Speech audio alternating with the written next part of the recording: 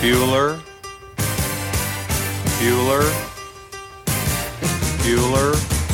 Oh, how'd you do? I passed, but I failed. Yeah! But then I'm happy and sad. Bright as you could have a brother or so.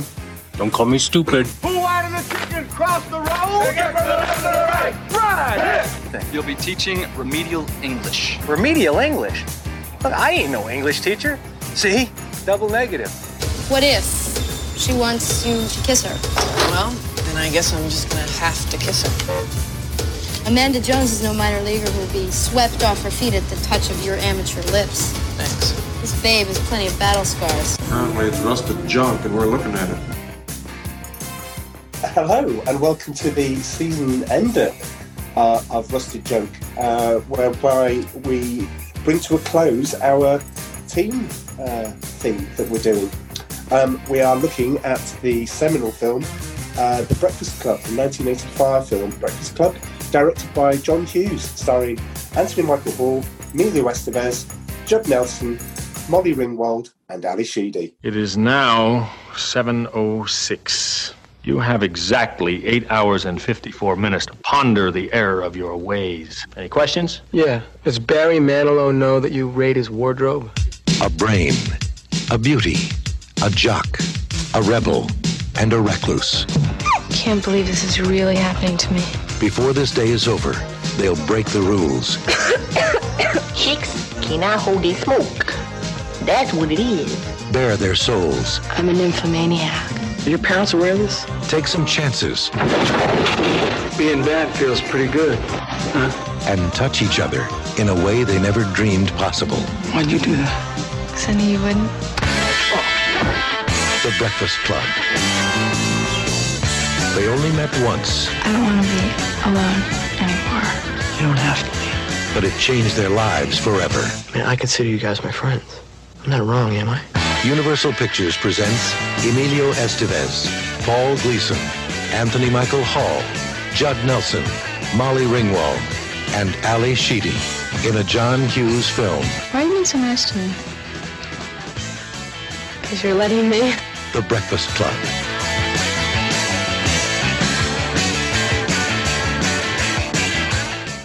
Well, there we have it. The Breakfast Club. Before we go any further, for regular listeners, we'll already know the surprise we're about to spring upon our listeners. But we are joined by our, I don't know, do we call them, we're not sister podcast? No. No? Friends. Our friendly podcast. I am over the moon to introduce Joe Hogarty and Taylor Catcher from the WDWNT Nerd Alert podcast, our good friends. Welcome. Great to be here. Super excited.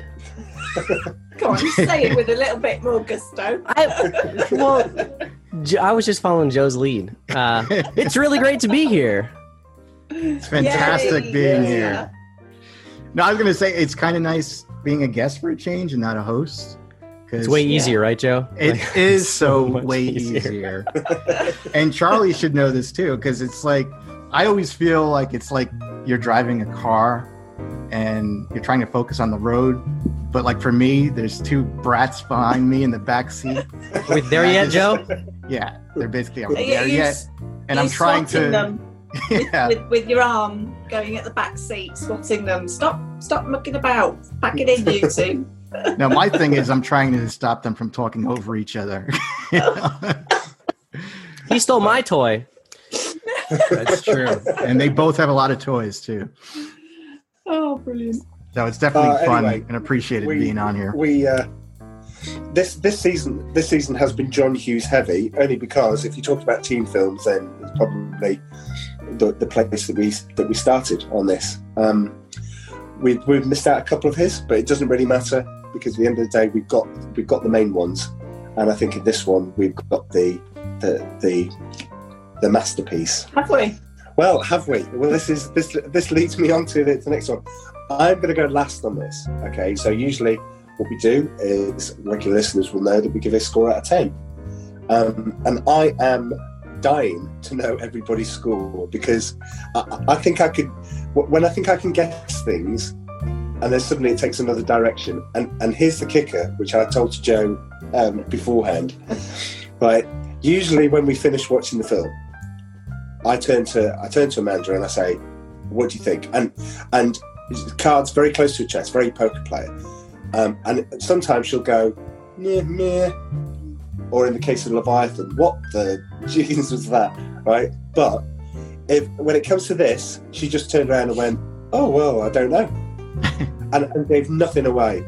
So I think, well, who should start? Come to you second to last. Yes. So Taylor, out of 10, and the reasons why. Just a brief thing. We'll talk about the film after roll call. But what do you think? I give it a 7 out of 10. And wow. briefly why I don't really connect with it. It's not the high school experience that I had. But I give it a lot of praise for being so iconic and so part of the zeitgeist of, the classic, high school, cliques. That's the word I was looking for. Cliques. Yeah. And it helped that I'm rewatching Community right now, and the first season of that is like so Breakfast Club heavy that I was like, I'm so glad I rewatched that movie just recently. Anyway, so that's oh, right. Let me jot that down. Right, Community. Right, okay. I'll be starting that then. Okay. All right. Well, there's one score. Joe. So you may regret wanting to hear how I feel about it. I'm going to go lower. I actually am going to give it a 5 out of 10. Well, it's been great. It's been great. Thanks for doing this. Thank you. I don't know, Charlie, but you know what it is? I did not watch it in the 80s when this came out, and I watched it for the first time last year, and then I watched it again about a week ago, and I just don't like this movie, and we'll get into it, or I'll get into why I don't like it. Okay. But yeah, I'm not a huge fan. This is actually my least favorite John Hughes film. Ooh. Which is tough considering Weird Science is on that list too. Oh, Weird Science was good. That's funny. Oh, I got that. Well, I'm just saying Weird Science is above Breakfast Club on my list. I mean, it also has an Oingo Boingo song, so really gives them some taste. All the best films do. Okay, well, here we go. Like you. Don't worry a minute. No, hang on. Don't join in these two. Like you, Joe, I'd never seen it in the 80s. And I think I'd only watched snippets of it, and I'd never watched the whole film at all until last night. So, for me, I felt there was bits empty. I felt a little bit not quite fulfilled. I kind of watched the trailer before and thought, oh my God, that looks an amazing film. It looks like really good fun and engaging and I just couldn't get it. So I'm giving it a 6, I'm afraid. Or Charlie. You don't want to hear this, do you, Charlie? 6. Oh, crikey. Sorry, 6. I thought 6 for me. I thought there might possibly be an 8 floating around in there somewhere, but... And I've probably given it an extra 1 to be a 6 because of the music. Well, the music's not right. The music's better than I thought it would be. Okay. Amanda and I are separated at birth, I swear. There's so many times I listen to the podcast and I'm like, I can't believe she's thinking exactly as I am. I gave a full point basically for the music because the music was good. And I just so it was a 5 and a 4. Oh my God. It actually, just as we were doing this, I did not want to really upset Charlie. I was going to give it a 4. But I was like, I'll give it a 5. 4 or 5 doesn't matter. Wow. I gave it an extra point for its iconography, but otherwise it would have been a 6 out of 10. Crikey. There's extra points for Oh my God. Do you know what? What's yours? You better hope Jack shows up. I'm going to catch all these extra points that are flying around, and they can add to my 10. 10? It's a 10. Oh, a 10? It's not a 10. It's not a 10. Yeah. There's no way. No. It's a 10. It's a 10 for many reasons. Right, of which we'll probably hear about later. Of which we will come to, absolutely. But, wow, okay. Well, good job by, when it came to trivia time, all the things that I had to read out, I was like crossing out. I was like thinking, oh God, everyone's going to be going, oh yeah, it was really good. And then this bit happened. And I'm like, Oh, okay. Maybe I'll.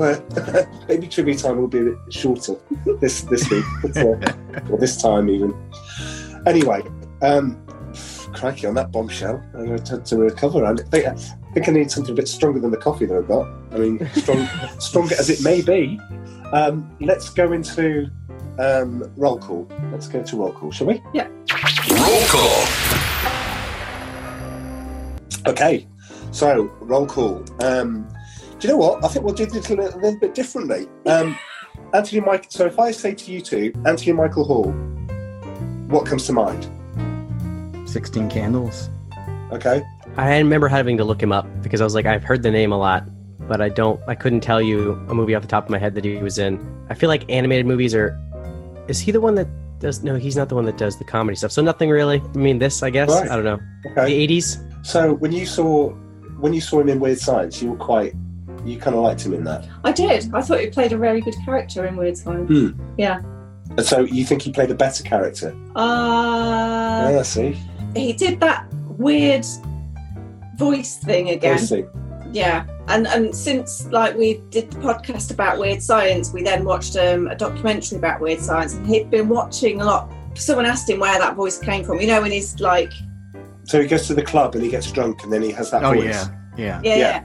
Well, he was watching a lot of Richard Pryor comedy, and he was kind of imitating that kind of thing. And that's where his line comes from in this film. When he goes, "Chicks cannot hold their smoke." That's what it is. That's him doing a Richard Pryor line, which looks it's very much out of place, really, in that sense. And I give that still a 10, by the way. I'm not giving anything away. So for me in this film, he was bobbing along, and then when the storyline kind of when you had that kind of moment where you weren't really expecting to understand why he was in detention on a Saturday morning, the fact that am I allowed to say? Oh yeah, I mean the fact that they found that gun and flare gun. Well, what turned out to be a flare gun, but he got an F. And he couldn't possibly live with himself having an F because he's an A student in. Because he got it in science. shop. Because he got it in shop rather than he got it for anything else. He's supposed to make the elephant where they pulled the trunk and the light came on. I'm glad they've seen the film because because otherwise let's just ramble on about this elephant with this light thing. So Anthony Michael Hall, he started out as Rusty Griswold in National Lampoon's Vacation. That's right. Yeah. Okay. 16 Candles, Weird Science, Breakfast Club, obviously. Then you got a 4-year break, and I don't know if you were obviously if you didn't know a lot of. If you take the Anthony Michael Hall and 16 Candles, then you watch Edward Scissorhands in 1990, and you go, wait a minute, the boy Winona Ryder's boyfriend looks a bit familiar. And he bulked up a bit, and he put some muscle on and stuff like that. And you were like, whoa, that's the guy from The Breakfast Club. And it's literally only 5 years ago. And he's also in a film of 6 Degrees of Separation, which we've discussed before. He's very good in that. Very good in that. Will Smith in that one, too? Yeah, that's right. It's Will Smith. It was an ensemble piece. There was only 4 of them in it. Will Smith was taken in by Donald Sutherland and Stockard Channing. And Anthony Michael Hall played Will Smith's gay lover. So yeah, so it was all a setup. That was very risque back then. Yeah, it was, and it's very. I mean, it still holds up. I mean, it more than held up then. It still holds up now. It's a really good film. I mean, I always refer to that. If anyone wants, they look at Wild West and think Will Smith was a one-trick pony with Men in Black. Go and look at 6 Degrees of Separation and go and watch him act. That Independence Day. That wasn't acting. He got the alien out of the spaceship. What, Welcome to Earth? Yeah, he welcomed to Earth. It's like the famous line. It's an iconic line. It is. Okay, your next test, Emilio Estevez. Oh, I was going to say one last thing about this might impress Taylor about Anthony Michael Hall. He was in The Dark Knight. That's where it was. He's the is he the newscaster? The newscaster, yeah. That's where I was like, that's where I saw him recently. He's the newscaster. Yeah. He interviews. Was that guy the Riddler, or supposed to be the Riddler? The guy, the accountant that was going to rat out. The accountant, yeah. I don't think he was supposed to be the Riddler, but yeah, he interviewed the accountant, and he was in all of them, but just on the news, which was pretty cool. Oh right, okay. Wow. Sorry, I missed that one out, especially with you guys. Blimey. Sorry. We are from Nerd Alert Podcast. I just want to remind you. Yes, indeed. Well, I've got a special one, especially for you, Taylor, right at the end. Okay, there's one that's designed. When I looked at it, I went, "What?" Anyway, we'll get to that. Emilio Estevez, the Mighty Duck Man. Yes, absolutely. Yes, Mighty Ducks. Joe, I'd say the same thing. Mighty Ducks. That's what I know him for. And didn't he do that movie with Charlie Sheen where they were? Stakeout. Oh no! I thought you were going to go Men in Black. Oh, the garbage one. Men at Work. Yeah, Men at Work. Yeah, Men at Work is it? Also, I heavily remember him from Night at the Roxbury because they keep shouting his name. Because have you seen Night at the Roxbury with Will Smith and Chris Kattan? So it's an SNL skit they made into a movie similar to Wayne's World, and they the whole time they're always telling this story about they're trying to impress girls in line to get into a club, and they're always like, so there I was waiting to use the payphone, and this guy turns around and tips his hat just like this. You know who that guy was? Emilio Estevez, the Mighty Duck Man, I swear to God. And I was like, Emilio! He was like, Emilio! Anyway. It's, well... Oh, this is adding another dimension. It is. This is amazing. Thank you. I was going to say, well, I've got the films here. I mean, Repo Man is where he first started, and Repo Man is a classic film. It's an Alex Cox. Never heard of it. Oh, really, really good. What's in the boot, or what's in the trunk for our... Not what's in the box. St. Elmo's Fire, which Ali Sheedy was in, and Judd Nelson was in the year before. Same year. By, what's his name? Was it? No, it wasn't. John Hughes? No. No, it wasn't.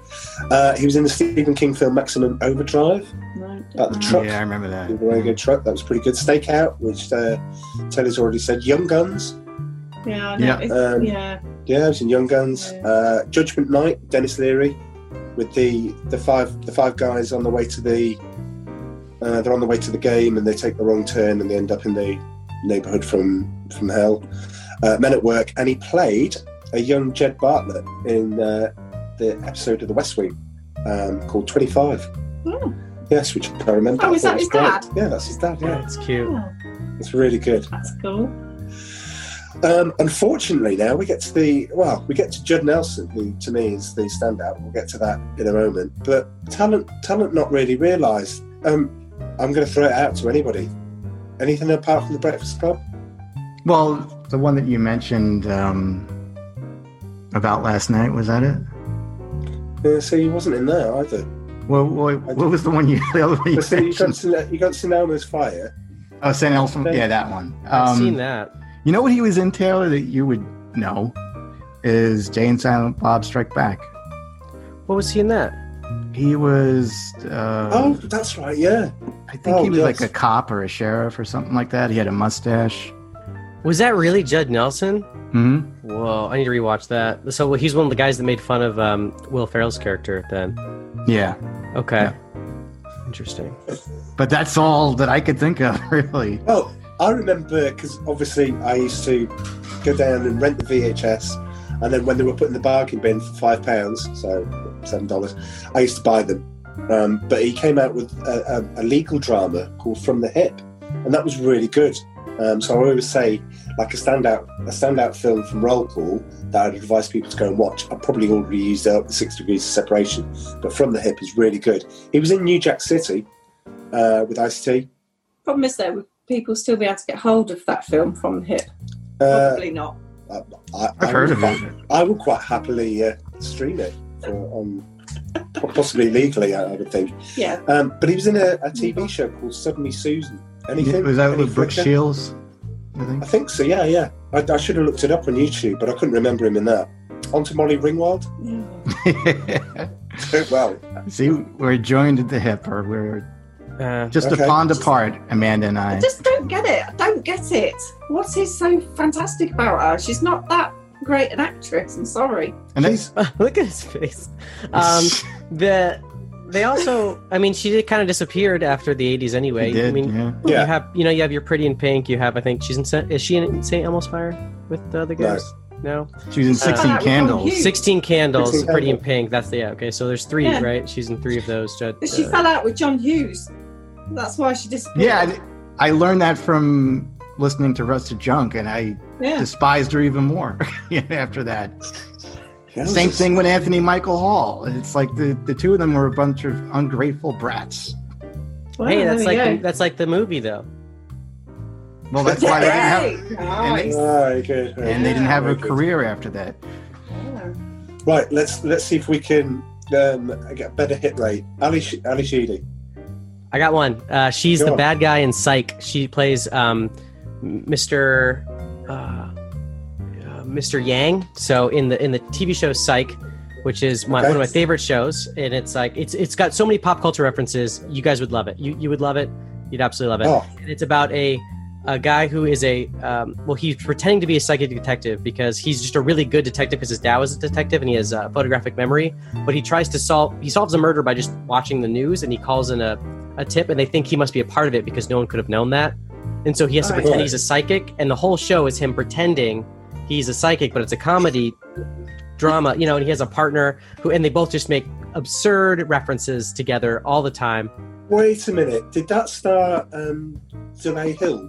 Yes. From the West Wing. He's the other. He's the partner, and he's like the straight guy to Sean Spencer's. It's super great. And there's now 2 movies. The second movie just came out on NBC's new Peacock service. Anyway, but the point is that Mr. Yang was a evil serial killer villain to Sean Spencer, and it turns out, spoilers for the show, I guess, that it's her. And so I was where have I seen Taylor. her before? Sorry, Taylor. There's people. Our UK listeners are going, Psych? Yeah, no one knows the show, so it's a obscure American show, and it's super great though. It's really worth a watch if you like pop culture and like great references, because there's a whole Twin Peaks episode that was called Dual Spires, and they even had all the actors from Twin Peaks but playing different weird roles. The whole show is like real great. I love that. You just said we just love Twin Peaks. Twin Peaks, yeah, love it. I've been to so where I live here in Seattle, I found out that the Double R and the waterfall where the thing is all was like 45 minutes away. So my second weekend when I moved here, I drove there and was like, Diane, I'm coming to the town of Twin Peaks, and just drove in there. I found where the sign was, and I took a picture of exactly where the Welcome to Twin Peaks sign would have been with the two mountains behind it. It's really great.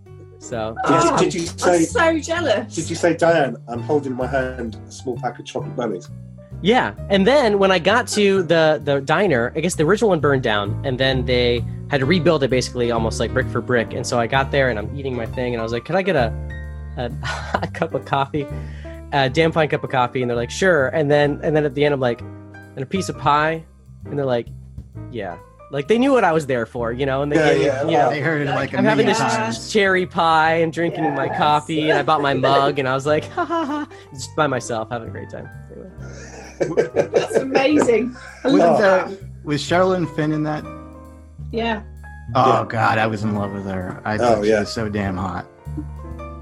Well, she was. Well, have you got an Ali Sheedy? Oh, me? Made in Manhattan.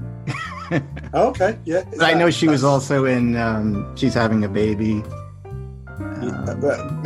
Briefly, she was one of the talking heads at the end when they're guessing the names. That's it. She's in it for about 3 seconds.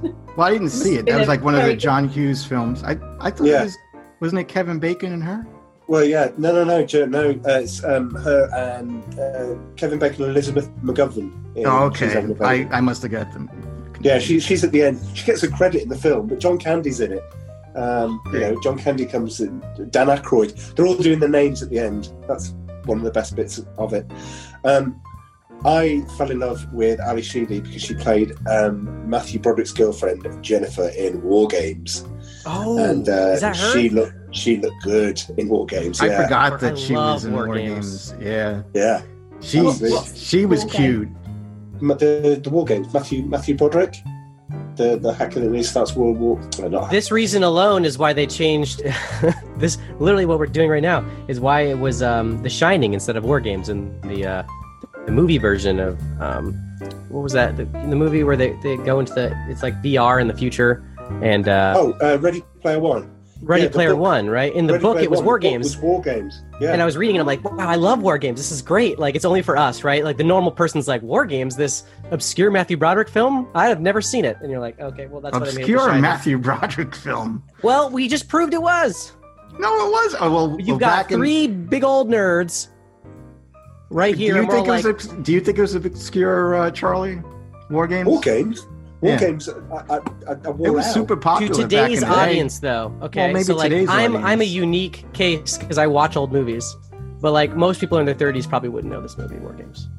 Well, I will say I agree with Charlie, man. I thought she was very hot, Ali Sheedy. I thought in this movie she should have been playing Claire. Not, Well, Yeah. we may get. He's saving that for trivia side. Okay, we'll save that for trivia time. Okay.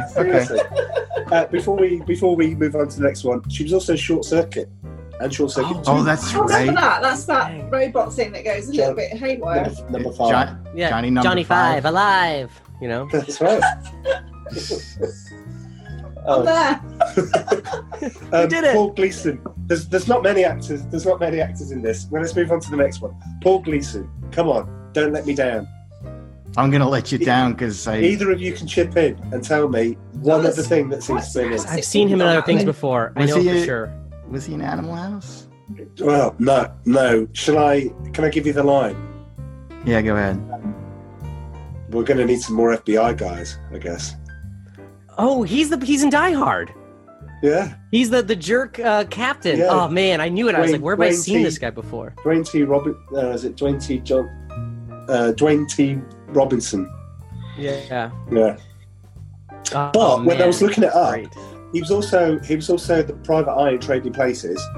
That ends up in the gorilla suit at the end. And Okay. Yeah. Man, okay. So he what's was in interesting? that. I thought about his character, at least in the beginning. I can understand why they've cast that guy who is the Skrull from.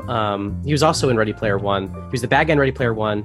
He's the Skrull in. What's his name? Captain He's Marvel. director Crank. He's like the new that guy. Like Jack's you know, coming like, on. Sorry. Yeah. To me, I was like, man, that's a similar role to. I started out liking his character and sympathizing with him, kind of like when I rewatched Mrs. Doubtfire recently, going, well, I mean, I think that Sally Field's right here. But then he did some weird stuff halfway through this movie, and I was like, no, I don't like this guy anymore. I was like, no, he's a jerk. I don't like him. I was like, all right, you know what? Yeah, he's just there. He's bored all day. He doesn't want to be here in detention with these kids. And then I was like, oh no, he's not a good person. So never mind. No, he was actually my favorite in the film, actually. Oh, he played. They all play a great part. It's Jack Neely. Yeah, here he is. He's like that guy on the fence. You're R2D2. All right, that's a little better. Hello, everybody. Hello. Hello. How are things across the pond? It's all is good here. Well, it was good until everyone gave their scores. Ask Jack for his score. Maybe this will change the scales a little bit. Dave, help me, Jack McCarthy. You're my only hope. What's your score? What would you give the Breakfast Club out of 10? Out of a 10? Out of 10, I would say I would give it maybe an 8. When did you watch it recently? There's the 8 that I was looking for. There was the 8. Well, I see one of you is happy. When did you last watch it though? Oh, geez, whenever it was last on. See, that doesn't count. You can't count that. That's covered in nostalgia. There's so much Vaseline of nostalgia on that answer. It's just like slathered. Yeah, it's so fuzzy. It's like you can't see Mrs. Doubtfire underneath all the pie. You can't tell it's Robin Williams. I think I'm forgetting that I probably saw this in the theaters when Taylor was still a twinkle in his mother's eye. True. Not even that. I'm taking it. It's an 8.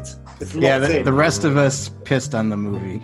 We didn't like it at all. And then some. It's a classic. How did you not like it? I gave it an extra point because it was a classic, Jack. Wait till you hear this, well, Jack. I know Joe hates everything. Can you just all repeat your scores, if you wouldn't mind? Yeah, Taylor, you go first. I gave it a 7, but I gave it that 7 because of its nostalgia. Otherwise, it would have been a 6 for me. I gave it a 4. But, I mean, I don't know. I gave it a 5, but I was being nice. I was going to give it a 4. No, I gave it a 6. Don't know. I gave it an extra mark for the soundtrack. Oh my god! I don't. So did I. That was my 5. Just the clicks, the way they exist in this movie is not the way anything happens nowadays. And also, I don't understand detention. Also, I never got a. It wasn't the way it happened back then either. That's what we'll get into. That's what I want to discuss later. Yeah. I'm excited to find out. I think the new Power Rangers movie, if anyone saw it, is a better Breakfast Club. I think controversial. It was good, right? And it's the same concept. You got the smart kid that was in there because he had an explosive device in his locker. You have like the hot girl who's there because she was really mean and did something. Well, she didn't skip school from, I guess the other was like so let me get this shopping. straight. Taylor, you're upset because the movie did not follow the stereotypes enough. No, it had stereotypes that I don't feel are appropriate to high school. I'm just surprised Taylor just mentioned hot girl. That's what her character is. She's the hot girl. I know, but that's so unlike you. Hey, we're talking about the 80s here, okay? I'm trying to use the lingo of the time. I'm still surprised I'm speaking to you all, apart from Jack. I thought Fast Times at Ridgemont High was a better representation of high school. Joke. Okay. Right, I'm on a loser here. But anyway, thanks for joining, Jack. It's strength in numbers, eh? We were just finishing off roll call, where we were talking about where we talk about the actors in the film, and we came up with Paul Gleason. You joined at this point. If I said Paul Gleason to you in another role, what would you say? Another film. Like, do I like him? Is he not good? No. As in, give me another film he's been in. He wasn't in a Marvel comic. He's not going to know who he is. I'll give you. He's been in other things, but he always plays that like principal kind of guy, right? Mm-hmm. Yeah. But he's been in other things, but he always kind of plays a jerk. Yes, absolutely. So, if I give you a different line from the same film, they're going after the lights. That's a harder line than the one. Is it? Okay, well, let's stick with the original one. We're going to need some more FBI guys, I guess. I don't remember. Sorry. Die Hard. He was the incompetent police chief in Die Hard. Anyway, Was he the chief in Die Hard? Yeah. Yeah, that's right. Like I said, another jerky kind of guy. Mm-hmm. Yeah. Well, and the thing about it is, when I was looking, when I put together roll call, and you can see things like Anthony Michael Hall hasn't done an awful lot. I've talked about the Dark Knight that he was in, but when we look at Paul Gleason, it's more like a who's who. Like, of all the films that I watched in the 80s and early 90s, he was in them. So the list is Remington Steele with Pierce Brosnan, Scarecrow Mrs. King, Cagney and Lacey, Hardcastle and McCormick, which was amazing, Hill Street Blues, Magnum, Miami Vice, The A-Team, Dallas. All of these things he's in, and you're probably right, Jack.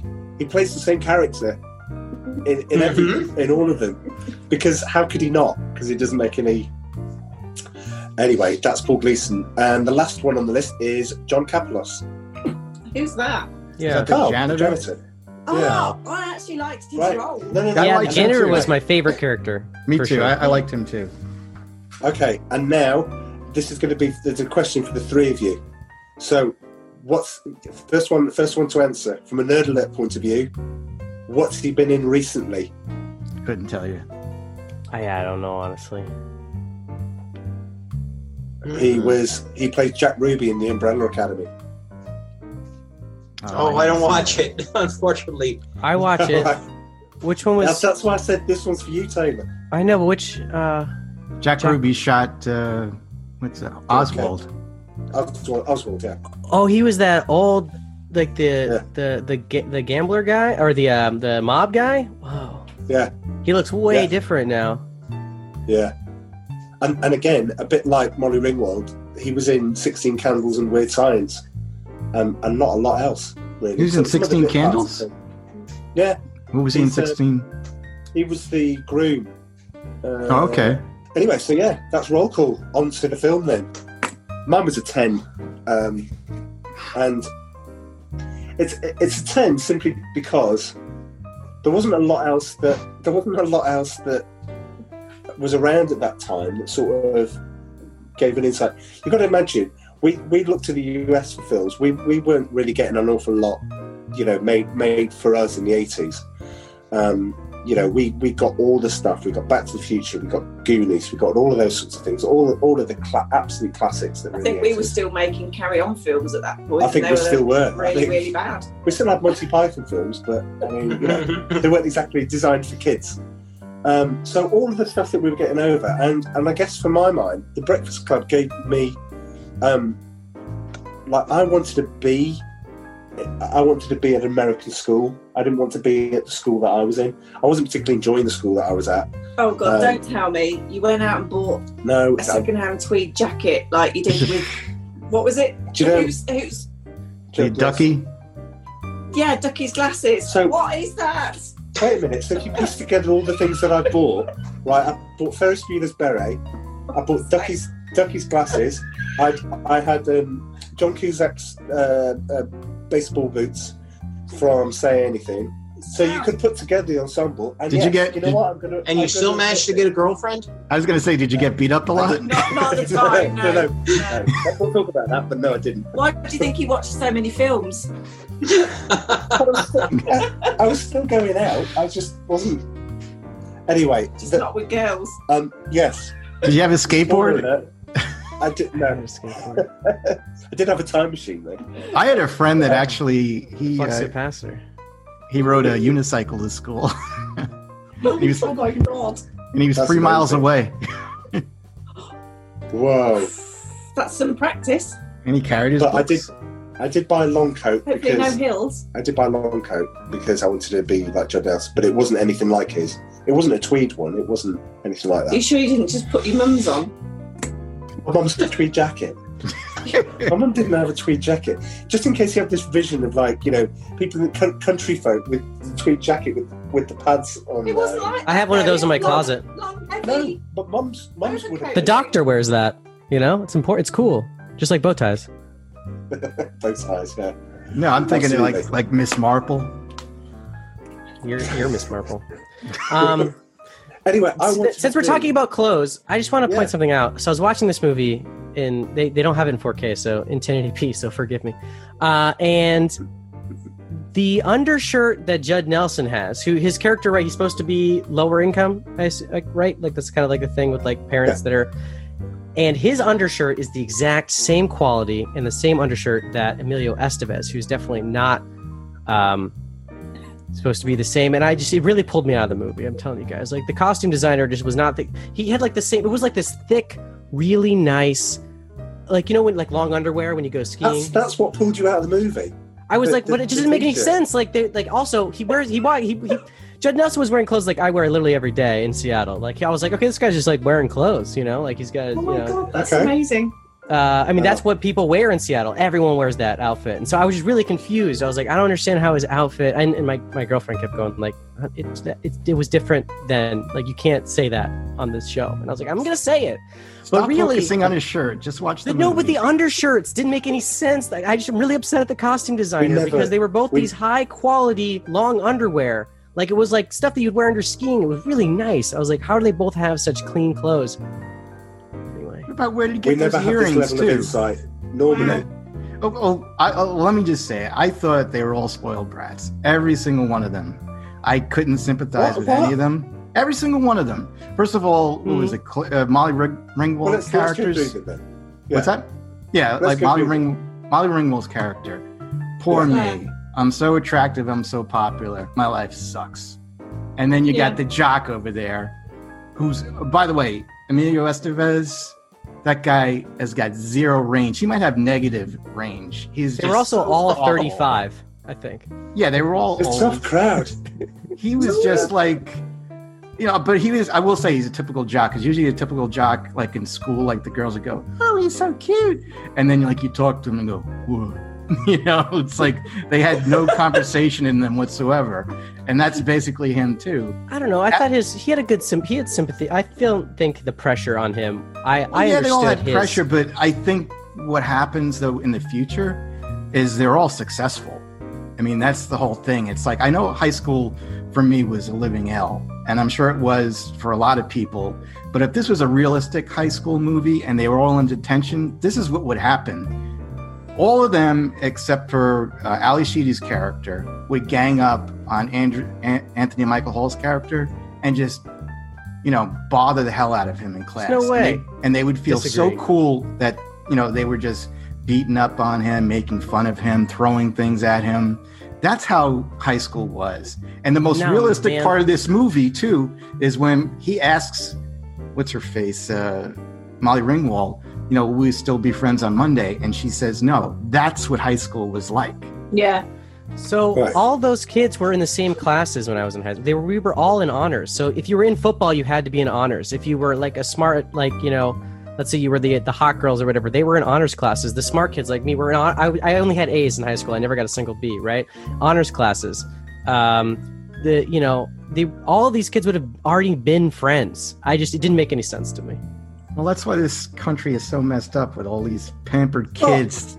What? Okay. Well, no, because what I was going to finish with is I wanted to be at school with these people. I didn't want to be at school with the people I was with. I'm watching this and going, so I want to be there. Question for you then, Charles. Yeah. What clique would you have been in? Who would you identified with? It feels like when they're asking me the rest of it to get on with your parents, it doesn't matter what answer I give. If I give the answer what I'd like to have been, but I was so polar apart from, I'd love to have been Judd Nelson's character because he's the rebel. Everyone would love to be him, but no, it was very, very few. He would throw you in a locker. That's what he would do, and he probably did that. Threw me in a locker at the time, yeah. And he probably did that to Anthony Michael Hall the next day. On Monday. Yep. No, they all agreed at the end they were going to be friends, Joe. I think it's full of crap. Movie. No, that doesn't exist. I mean, I had a situation like that where I spent like the summer with this really cool girl and everything, and I was like, "Can we hang out in school?" And she said, "Well, let's be secret friends." Then she stuffed you in a locker. No, she didn't stuff me in a locker, but she was just stuck up. You know what? I can't curse on this podcast, right? No. That's really good. Well, we can bleep it out. But yeah. Secret friends. So if I see you what's that? Did you continue being secret friends with her once you got back to school after the summer was over or not? No. I never had anyone say that to me. Secret friends are basically when you see me in the hall, don't say hello. Yeah, don't I have to assume. Yeah. I have to assume. Don't say hello because you'll just damage my street cred. Yeah. Yeah, Taylor, again, you're coming from a different time period. Yeah, I was like, schools were meaner back then or something. I don't know. Oh, yeah, no, like we used to get bullied all the time. I think schools were a little I was like completely pantsed in the middle of the courtyard once, like everything just pulled down. Like things were still bad for me, but like cool. It still wasn't the same like level of I don't know, like clickiness. Is that Melvin? Did they actually take Melvin, completely Melvin, yeah. Did they take your underwear down too? Yeah, the whole thing, because they wore a belt from that point on. Oh God, that's awful. So you guys don't pretend like I'm like from like some peaceful time in high school. High school still sucks, now I'm picturing you like in high school in the middle of like the football. I was also field. like 130 pounds and like looking younger, like 2 to 4 years younger than everybody else. So like it's still though I just didn't ever see the complete outward animosity. It was always like that. Also, that guy was like a guy from like a class that was not the main. He was like an outlier. It wasn't like them. Like even the coolest, one of the coolest guys he was the captain of the wrestling team. He was on the football team. He was in the honors classes. He would play. We would talk about World of Warcraft like in our like calculus class. Like it didn't really matter where you were. Everything was kind of related. Okay. It's just like there was still bad things happen. I guess throw it back to you. Before I throw it back, Jack, what would you? I think I'd like to have been John Nelson. I was probably Anthony Michael Hall. Probably. I was probably closer to him than any of the others. I'd like to think I had a little bit of Ali Sheedy's weirdness in me, but I certainly wasn't any of the other two. Let's see. I don't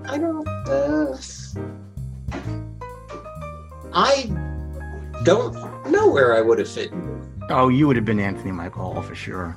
Yeah, but you see, I wouldn't have been that pathetic. I'd have Michael Anthony Hall tendencies, but I wouldn't be that bad. But remember also, I went to an all-boys high school, so it was different. We didn't have, those women folk distracting us. And that kind of dialed some things up a bit. Like, I remember being online for lunch, and I was a senior, and a freshman went walking down the hall, and our, let's say,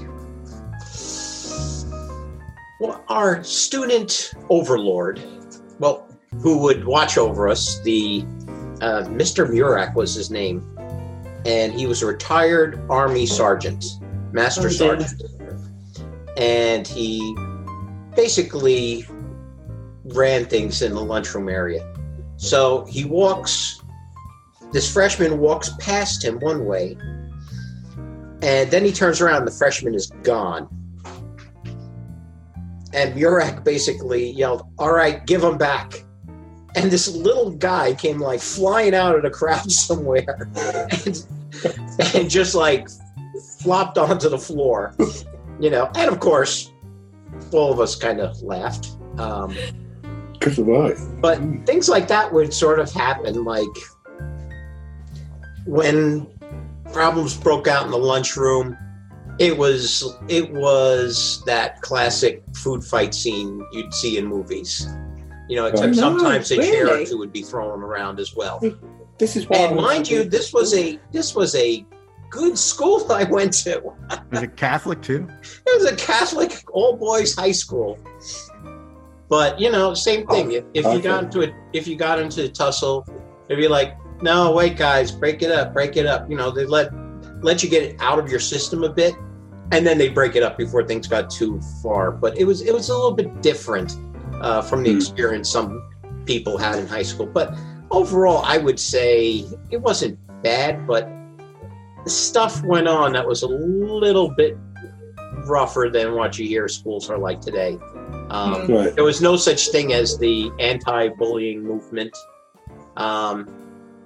If you got bullied, you kind of sucked it up, and then you went and hung out with your group of people. Or you bought a gun. Kept away from each other. So, but the reason I wanted to be at that school is because I was at a boys' boarding school. So, like, mum and dad paid for thousands of pounds every term in order for me to be at boarding school, and I just hated every minute of it because I came from like the comprehensive stream, so I didn't come from like the prep schools and the private thing. I was basically this comprehensive lad, pulled out, bit rough and ready, and stuck into the middle of this group of spoilt brats, basically. Did you wear? You just didn't understand. Did you wear Harry Potter robes and stuff like that? They don't wear robes. You probably had the blazer though. Yeah, they did. You had to wear them for chapel every morning. Robes? You had chapel. Yeah. Oh, that's wild. The teachers wore the robes. The sixth form wore robes. Yeah, it was very Harry Potter. I wish it was like Hogwarts because there were moving staircases, talking portraits, a lot more fun. Yeah, you could have cast quite a few spells on some nasty people in there. I still might. Who knows?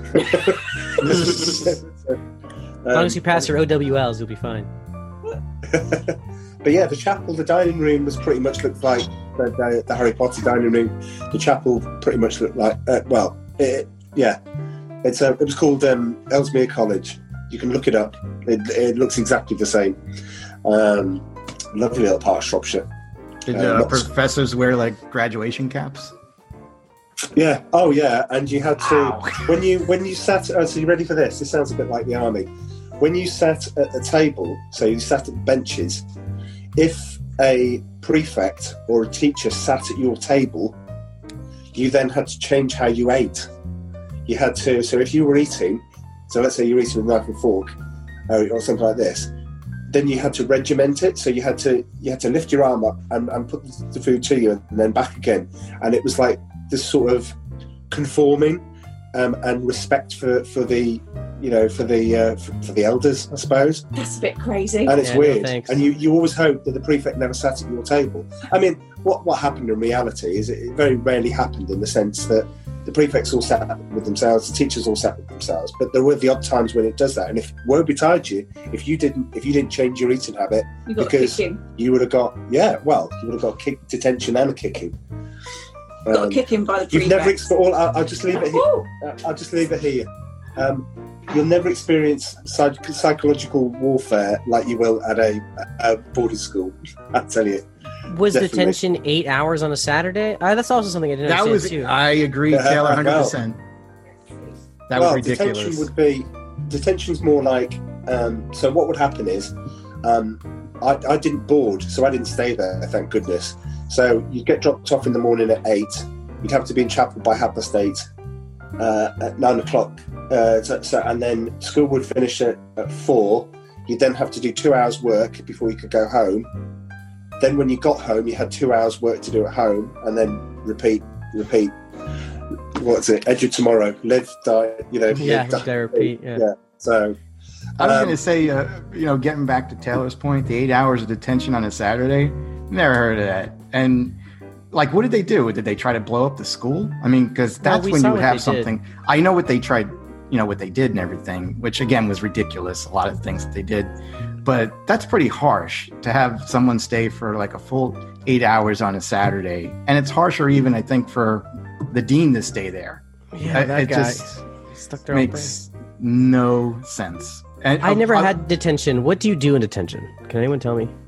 After school, you have to stay like for an hour, and I guess you just sit in a desk and you can do homework, but you're going to miss your bus and all that stuff. And then you put your life in danger because at that point, you have to get home and you can get mugged and you can get stabbed and all that stuff. So that's what detention's like. Well, see, the thing about it is if your detention was that bad, you'd have to go and do it in the headmaster's office.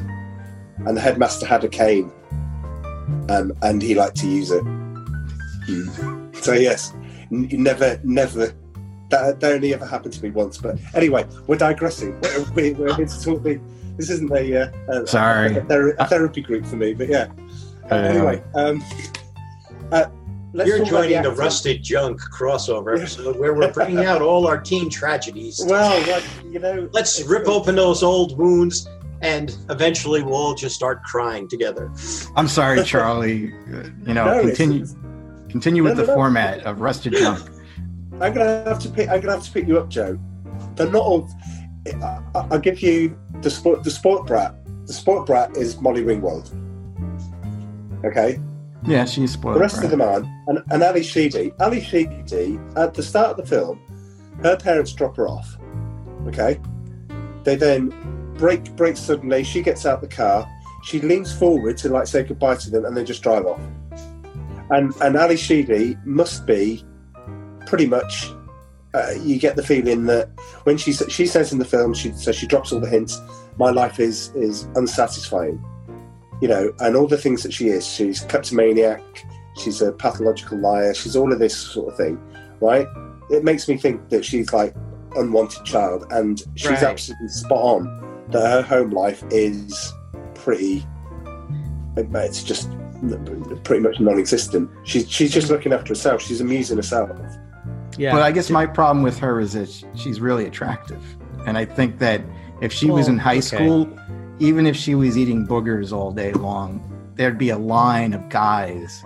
Okay, but that's because she's an actor and it's a movie. Well, she was miscast. No. That's why.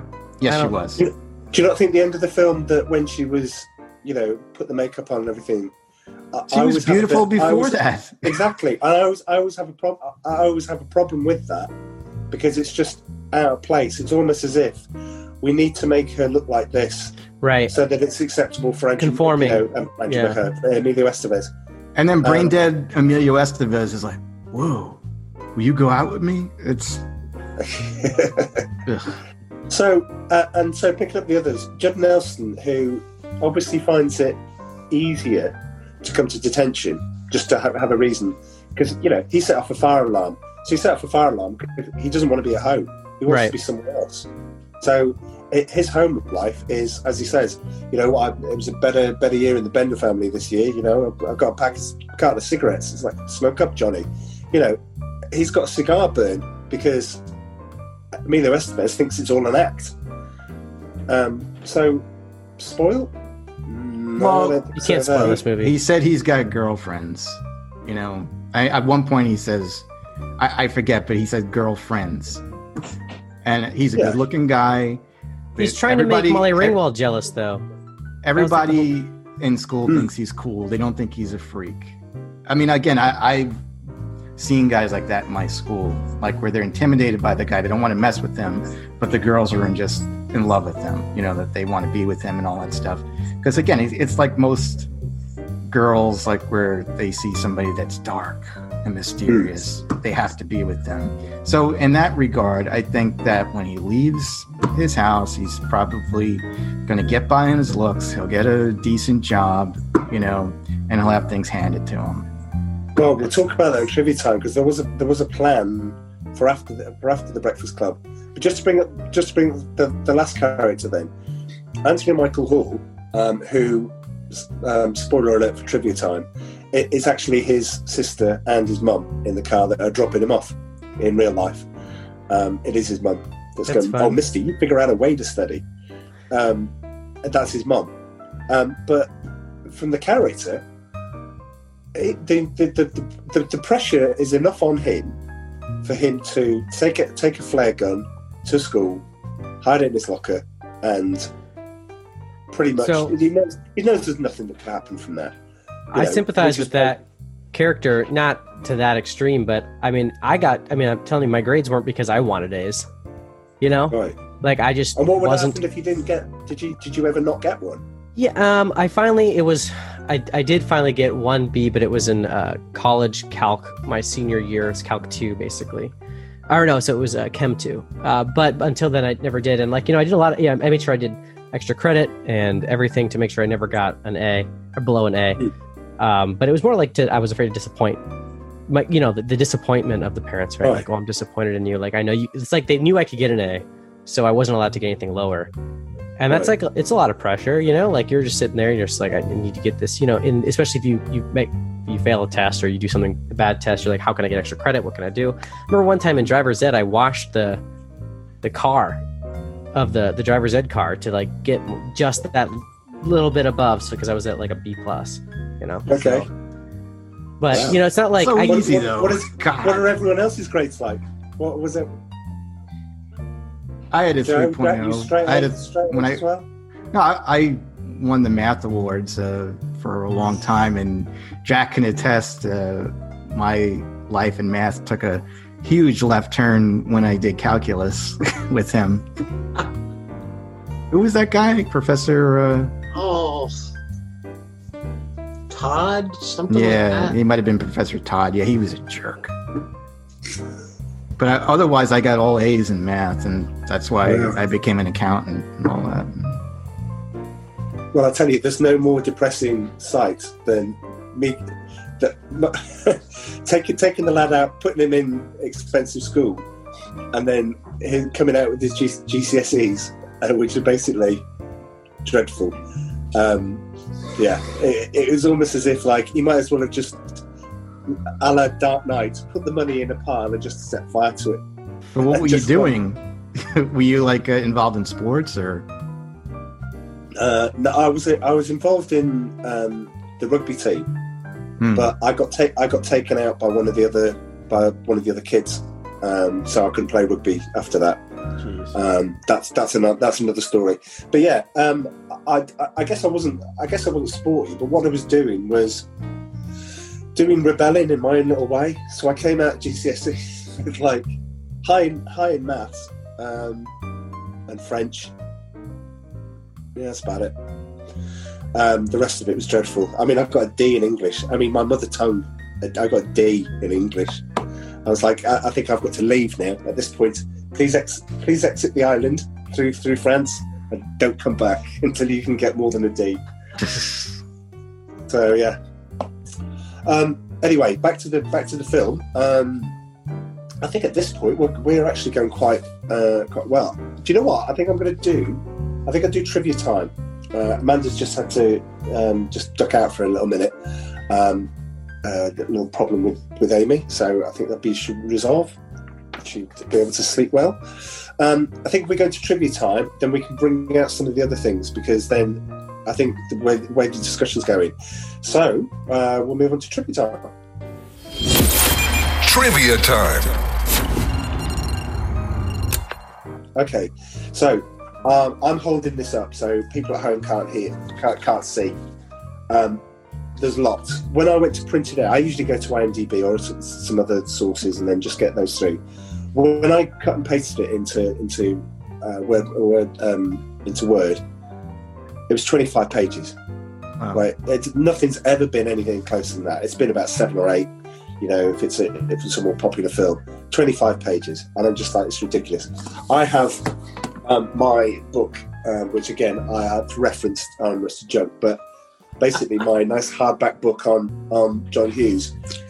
Even in that, it gets like 12, 14 pages all to itself.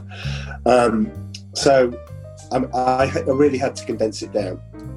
So I'll kick off with some easy ones. The film was shot in sequence. So trivia time. Oh, I'm back. Yeah, you're back. Hello. The scene in which the characters sit on the floor in the library and tell stories while they're in detention wasn't scripted. It says here, he told them all to ad-lib. They had a script to stick to, but they were allowed to move around in it, which is good. Maybe that's why I didn't feel the depth of character then. Well, do you not think that were you not moved as such? But you know when they're telling the story, you've got to think that the worst story in that is Emilio Estevez's. It's got to be Emilio Estevez's story. Well, Judd Nelson sets off the fire alarm. Ali Sheedy is there because she had nothing better to do. The flare gun in the locker, skipping school. Skipping school is Molly Ringwald's crime. Mm-hmm. So you've got this guy who's basically bullied this younger kid, taped his buns together, and he's just going like the humiliation. I mean, it's quite.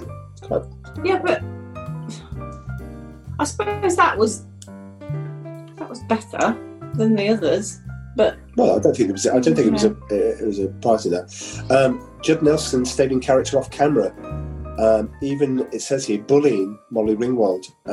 John Hughes nearly fired him over it, but Paul Gleason, the principal, was the one that defended Judd Nelson, saying, "Look, he's a good actor. He's just in character. This is just the way what he does." So sort of lay off him. So I always thought that, because the other bit was when you look at the end and he puts his fist up at the end of it. The idea was he was just supposed to walk into the sunset, and John Hughes goes, "Can you just play around with a few actions?"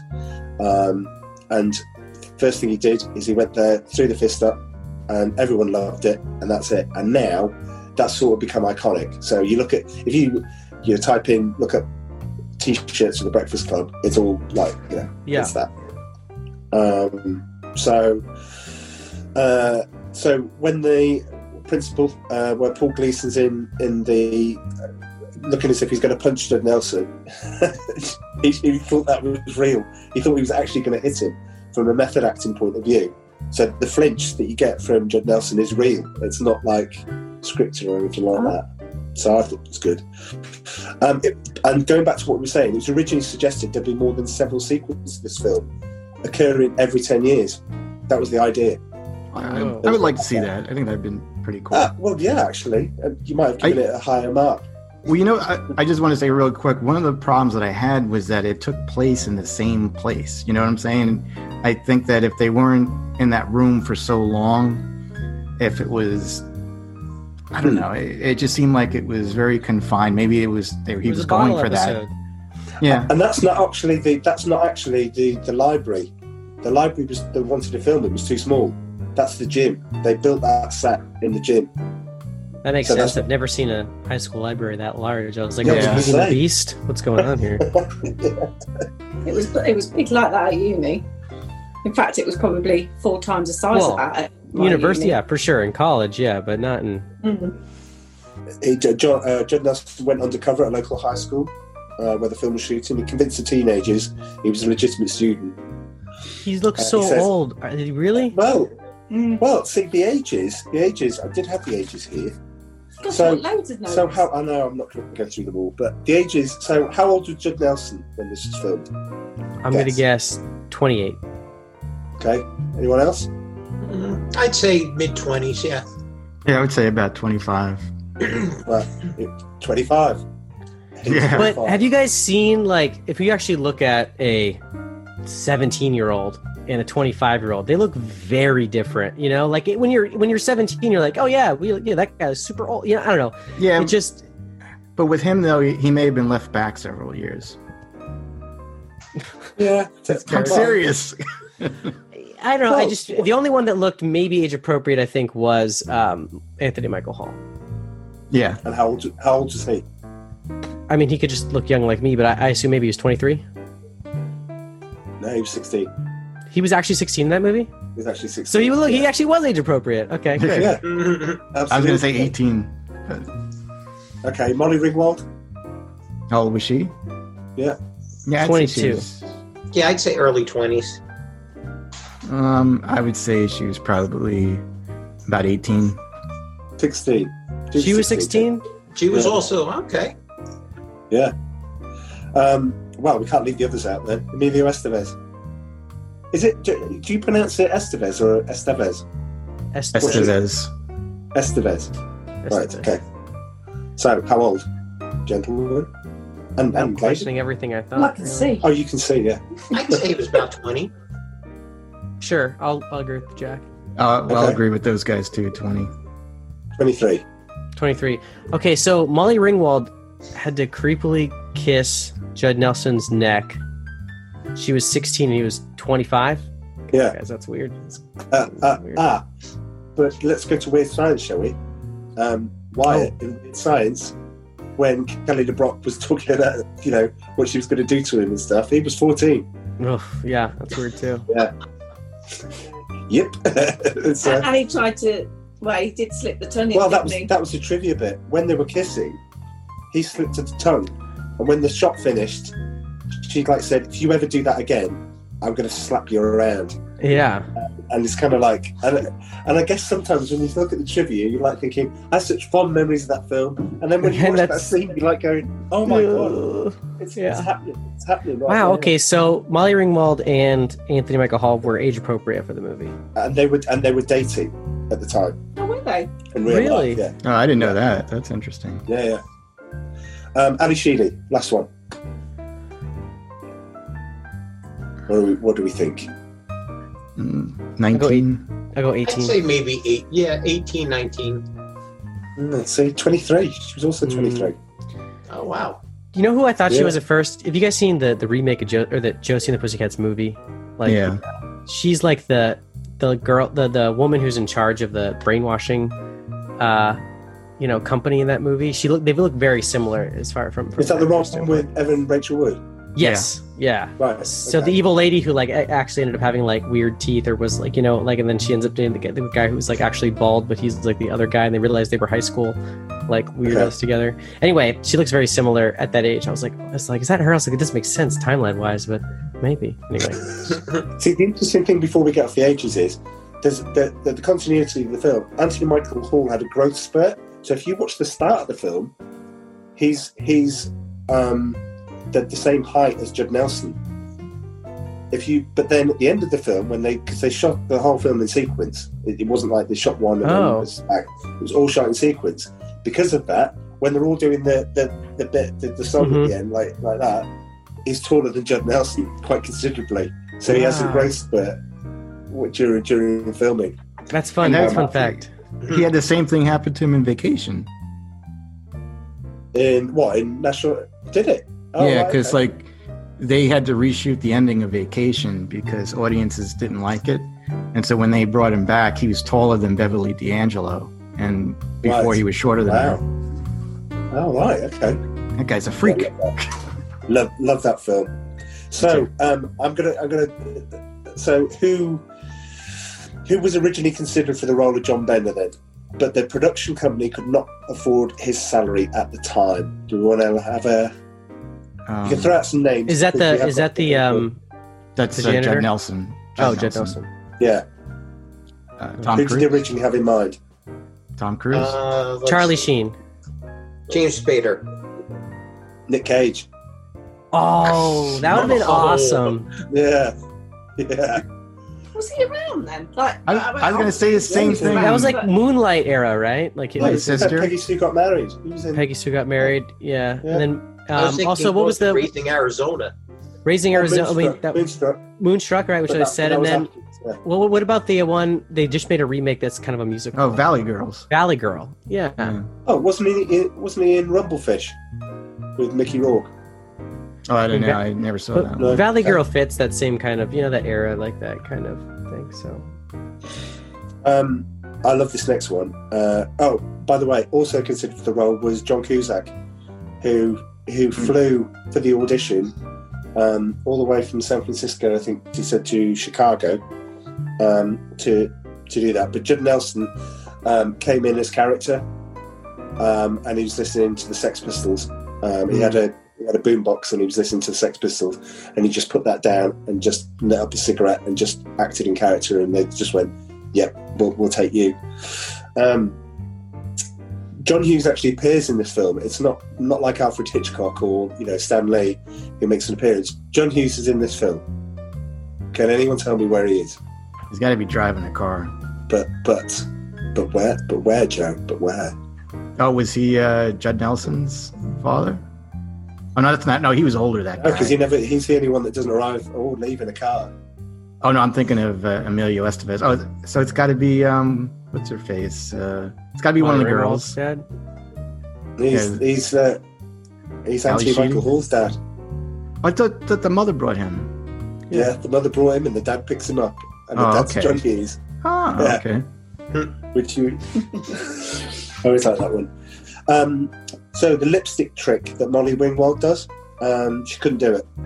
So they had to use different camera angles to make it appear like she could. Which I always thought was I don't know if anyone can do that. Do you think? I'm just trying to do it myself. If I had a long lipstick. Or yeah, let's not go that way. It's the same school that's in Ferris. I think I could do that. Yeah. Well, what, the lipstick trick? Yeah. Really? I reckon I could. Okay, I'll let you all know how it goes. That's okay. Let's end this now, actually. Okay, all right. It's the same school as in Ferris Bueller.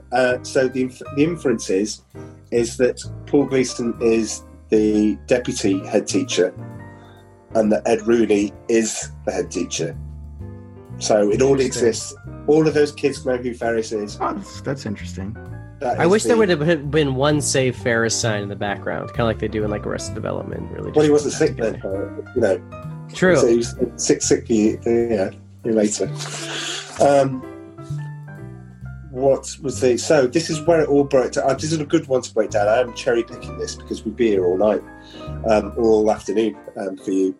But so Molly Ringwald, Anthony Michael Hall, John Kapelos were all in 16 Candles the year before.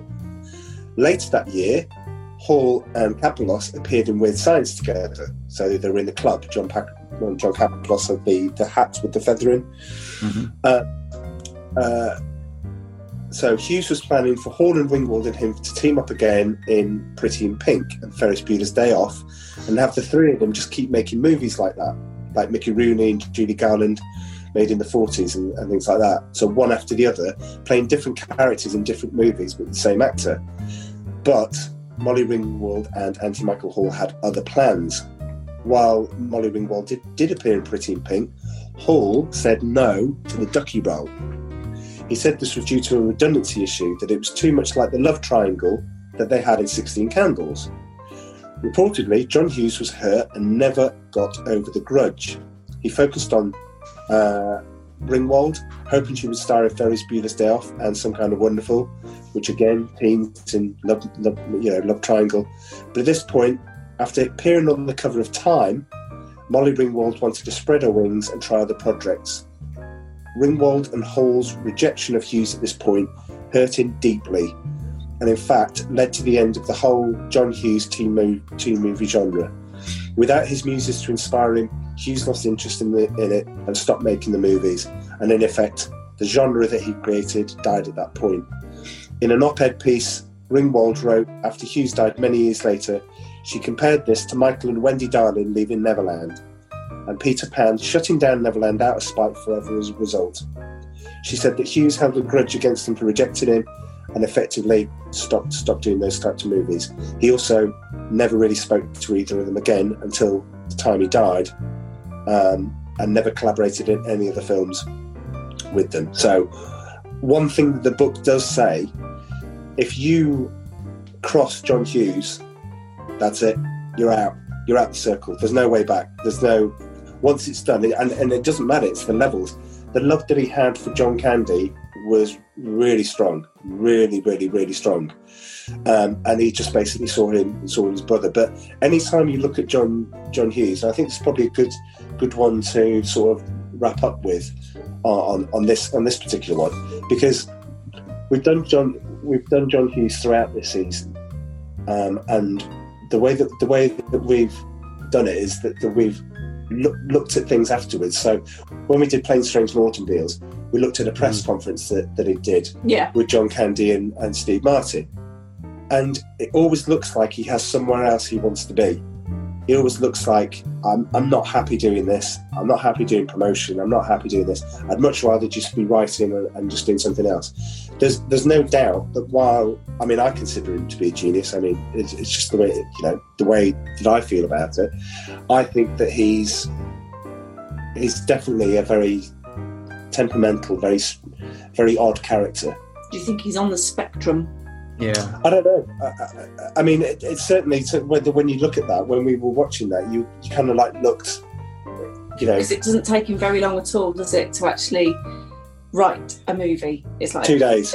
It's like 2 days. I've done it, and that's it. Bang, done it. Ferris Bueller, he wrote while he was directing The Breakfast Club, and he wrote that in 2 days. He wrote this in 3 days. I think Pretty in Pink was 2 days. Yeah, he just basically, as soon as he's got there, he just writes it and then goes, that's the way it is. So, yeah, Emilio Estevez, the role of his role, other people in consideration, Tom Cruise, Matthew Broderick, Jim Carrey, Michael J. Fox and Rob Lowe. I don't know how that would have worked. The only one that really doesn't work is Jim Carrey. I was like, no. That would have been really weird. Michael J. Fox, though. Michael J. Fox. They kind of look a little bit at the time, especially. Yeah, I think Michael J. Fox could have played that role. Yeah. And he, I remember the whole controversy. But was he still his Family Ties? Is that the show he did? What was the show? Yeah, and Family that Ties was his big start. He was locked into those contracts really bad. That's why they pretty much filmed the entire Ferris Bueller, entire Back to the Future with who was that guy? Eric Stoltz, yeah. And then because they wanted Michael J. Fox, but they couldn't get him out of his contract. They wouldn't let him film anything else while he was filming Family Ties. Then it came out, and then they redid the whole movie. They already filmed it all. It's crazy. Watched all those behind the scenes. It's pretty fascinating. But I think that that would have been. Similarly, I think it would have worked. Yeah. Well, what with Eric Stoltz? No. Well, the Back to the Future would not have worked with Eric Stoltz. Yeah, he filmed the whole thing, and apparently he was such a jerk to the guy that plays Biff. He would actually push him back and was really method acting in a negative way. And the guy he's like, look, I'm way bigger than you. Why are you doing this to me? This is crazy. Yeah. Why are you being such a jerk? See, regular listeners to the podcast know my defense of Eric Stoltz. Oh, I don't think they made him seem like the real bad guy in those behind the scenes, though. Some kind of wonderful. I know. I'm a regular listener, and I know Charlie really likes Eric Stoltz, but I agree with Taylor. That's my biggest problem with him. Is I heard what a jerk he was on the set of Back to the Future, and that when he left, the whole cast had applause. Because they were. He must have been a real jerk. Well, okay. Right, well. Stanley Kubrick watched The Breakfast Club 4 times, and was really impressed by Anthony Michael Hall's performance. He compared Hall to a young Spencer Tracy. And this, I love. Kubrick wanted to cast him in the lead role of Private Joker in Full Metal Jacket. Well, but after months of negotiation, he turned the offer down and it went to Matthew Modine. Can you imagine, Full Metal Jacket without Matthew Modine? He'd been a lot bigger then, wouldn't he? If he's had his growth spurt and... Oh, yeah.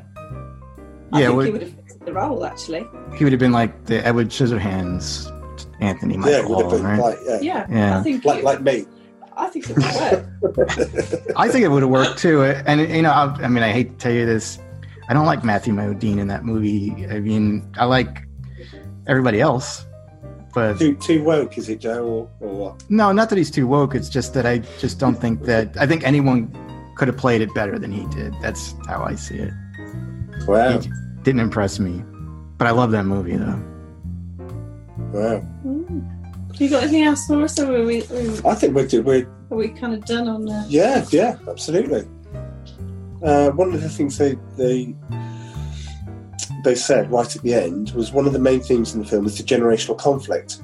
Vernon despises all of them, because of their youth, fearing not only to be cared for them, to be an old man in a retirement home, but managing the country.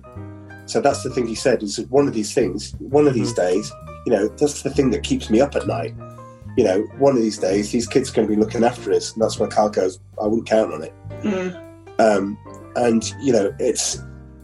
I think he's worried about being a joke, really, isn't he? He's worried about being considered as a joke. Yeah. Whilst I was gone, did you discuss the role of the janitor? No, we haven't. Let's do that. Okay, cool. I found he was actually a pivotal character in the movie. 100%. I thought he was actually very well placed because he was able to disperse that sort of classical janitor. Oh, he's obviously not on a lot of money, and he's probably a bit dim, and that kind of characterization of a janitor. But he actually dispelled that and said, actually, I know what's going on in this school. I know what everyone's doing. Look at Judd Nelson's face when he goes, fingers are in what pies and everything. And you think, oh my God, of course he would, wouldn't he? Because he'd be able to see everything. He'd see what was going on in the offices. He'd see what was going on with the teachers. Yeah, and it's interesting. Students. Did you notice he's a picture? Yeah, I was about to say his picture. He was one of the football stars. Case at the start. Yeah, I didn't realize that. So there's one really old face that's looking young when they're going panning through that school of all the pictures in the very beginning. It seems out of place, actually. Taylor, she was like, she's like, his face is in the thing. I was like, what are you talking about? She's like, you didn't notice the out of place, like different face that was like very specifically framed, and then we rewound, and it was definitely him, like with like his high school, his like your senior photo kind of situation. Yeah. So he was there before, Yeah. I was gonna say similar to Taylor with the whole undershirt thing or t-shirt thing. The thing that kind of like stuck out for me is when Judd Nelson's character pulled the screw out of the door so that it would close. Why couldn't the janitor just fix that? He didn't want to fix that because he was cool. Also, do you guys think that there wouldn't be the janitor from Scrubs, though? This janitor, like 100%, like there's a through line. I don't know if you guys ever watched Scrubs. Maybe not. Yeah. But that janitor is like he knows everything. He like messes with like the staff, but he's like also feared because he's like so like, and he's a word of wisdom. I'll say that. They're just like, there's definitely a through line there. Oh, I love the janitor from that show. Yeah, he's great. Absolutely. That was a great show. Well, this is our longest podcast. So yeah, I like the janitor. I thought he played a really good role. Yeah, and the way he was like questioning the deputy on that whole thing about really, are the children really going to look after you when you're older? Yeah. So it was like, actually, maybe I just should kind of tone it down a bit and actually start supporting and helping them rather than being a bit of a div. I was going to say something else then, but it would have been a swear, so I couldn't. Anyway, we must draw this to a close, sadly. Can I ask you one question before you go? Yeah. What's your favorite and least favorite John Hughes film? Well, you'll have to answer that, 'cause I've watched them all. Favourite, this one. Least favourite? Yeah. Okay. What, including like things like Curly Sue and Home Alone and things like Everything, that? yeah. No, just the ones he directed. Okay, so very quickly, regular listeners will know this, but last year I went to see a John Hughes movie marathon. Started at 6, ended at 2 in the morning, and in order: 16 Candles, Pretty in Pink, Breakfast Club, and Ferris Bueller's Day Off, which started just after midnight, which is great. Behind me was a group of like early 20s. I found out they're all teachers, and they leant over to me before any of them started, and went, "Have you watched it? Have you watched any of these?" I was like, "Watch near enough every single night." But I said, "Yeah." I said, "But see what you think." 16 Candles is very dated. Very dated. It doesn't hold up much at all. What's your favourite and what's your least favourite? 16 Candles is my least favourite because at the end of it, they turned around and said, "Well, yeah, we had a real problem with that." It's Breakfast Club, but then, I'm a massive Pretty in Pink fan, and Ferris is just incredible. But it has to be Ferris for me. Ferris is my favourite as well. Like the music Me too. Tough to knock that out at number 1. Mm-hmm. Yeah. Ferris is just brilliant. It's so well put together. The undercurrent, it's all about Cameron. It's not about Ferris. It just is such a good movie. Oh, you haven't listened to this lot talk about Ferris Bueller. I mean, seriously, they take it to next level stuff. Oh, We really? thought we were good, and then suddenly Taylor, I think, is a walking font of absolute knowledge of Ferris Bueller.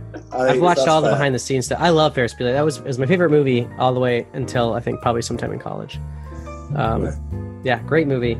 And I did theories about it. Oh, really? Yeah. Have you done any road trips and seen any of the sites? No, I haven't. I was so upset that I don't think I had the money at the time. I wanted to go see the Chicago. They did like it was like the 20th anniversary or 25th or something like that, where like they actually did the concert and stuff. I was like, man, I would love to have gone to that.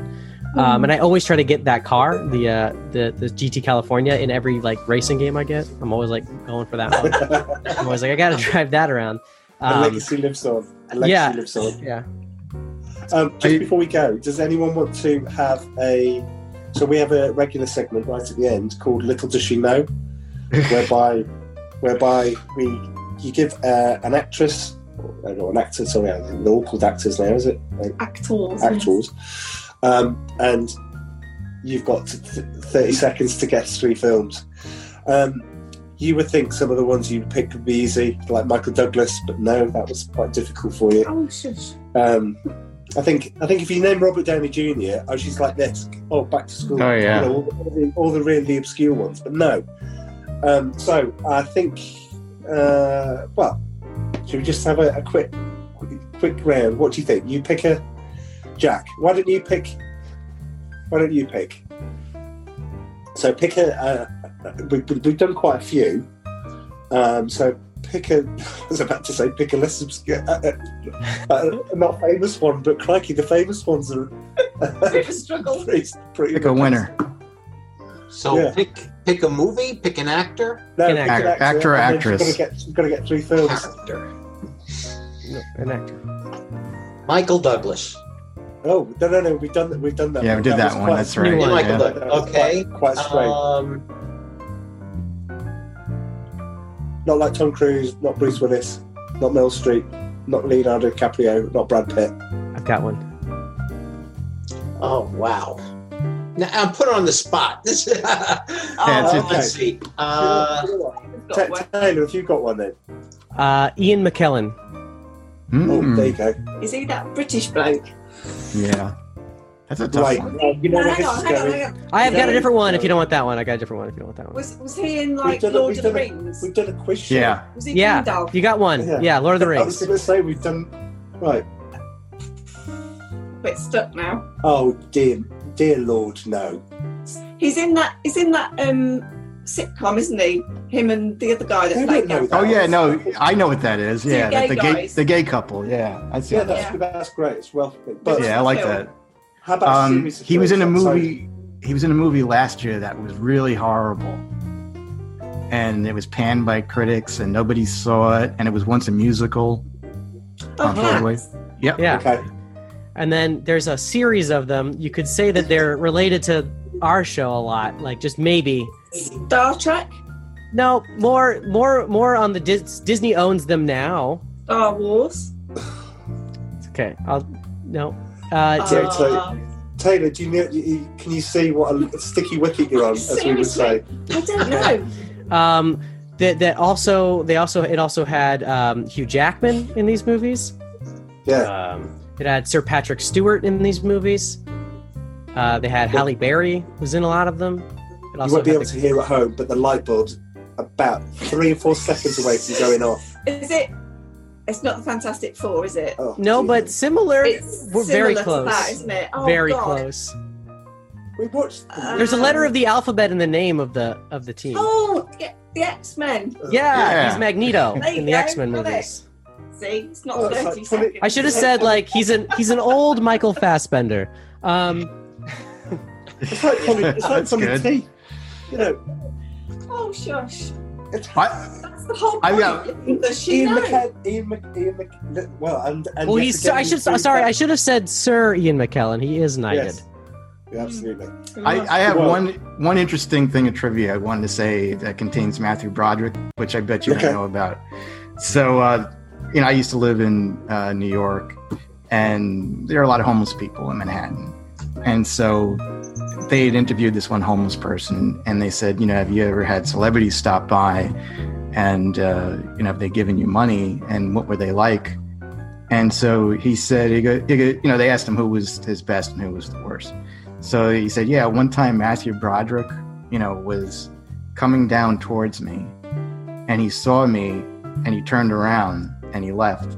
And so I thought, like he thought I was like a lowlife or something like that. But he went into an ATM and he got him money, and he came back and gave it to him. So I thought that was really nice.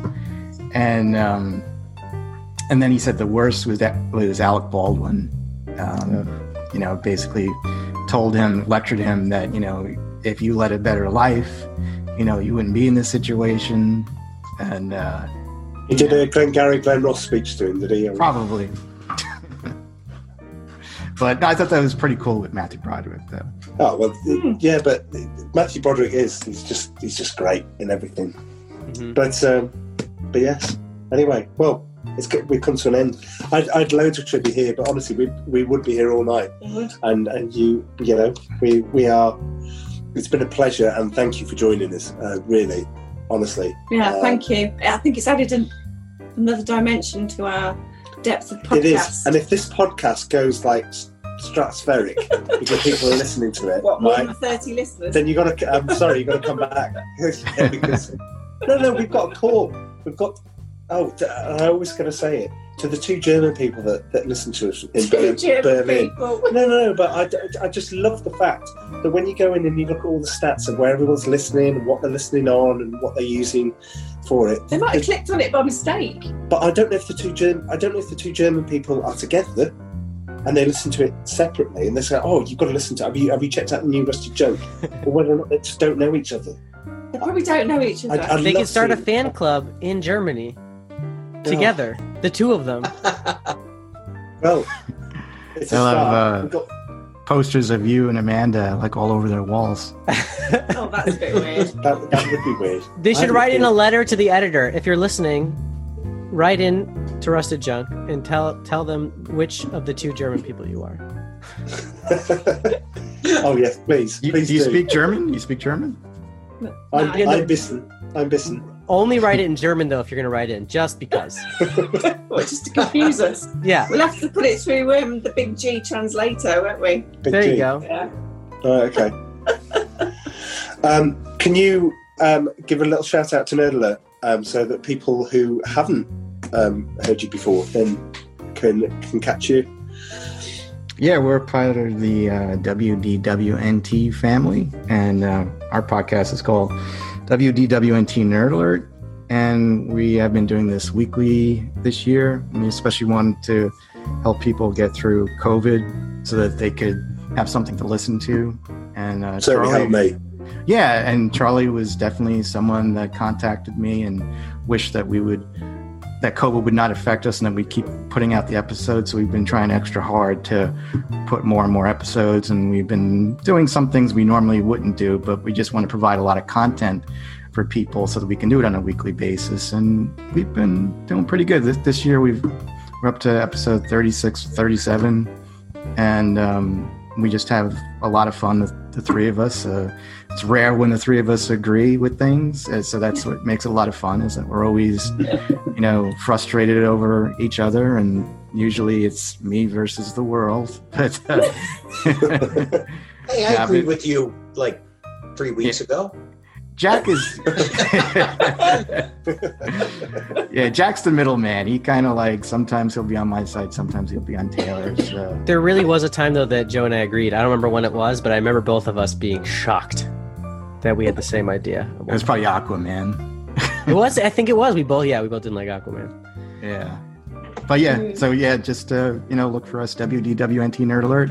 Yeah, we're available, probably the same thing that Charlie's on, on iTunes or Ntunes. No, Ntunes is ours, WDW Ntunes, but we're available on iTunes, Spotify, and iHeartRadio and stuff like that. You seem to be popping up all over the place. Can you play it on your the always listening music speaker thing in the kitchen or whatever? I'm sure you could. Yeah, I'm whatever. sure you could. Well, if you kick it off right now. Yeah, if you, depending on what your service is that you have on your streaming service device. Yeah, that's right. Then if you probably if you have it set to Spotify or one of those ones that have the ability to add in podcasts, and you could probably say play. I don't know. Would you say WDWNT's Nerd Alert, or would you say Nerd Alert? There's a lot of questions here. We'll get back to you. You'd have to say WDWNT Nerd Alert. And that's a tongue teaser. If you say it is. I have trouble saying it every day and every week. Nerd Alert Walt Disney World News Today. That'll get you through it. What were you saying, Amanda? I don't think just saying Nerd Alert podcast will work. But there's a bunch of them out there. After this, I'm going to try it when we're finished. Yeah, we're going to try it. We're going to try it. Let us know.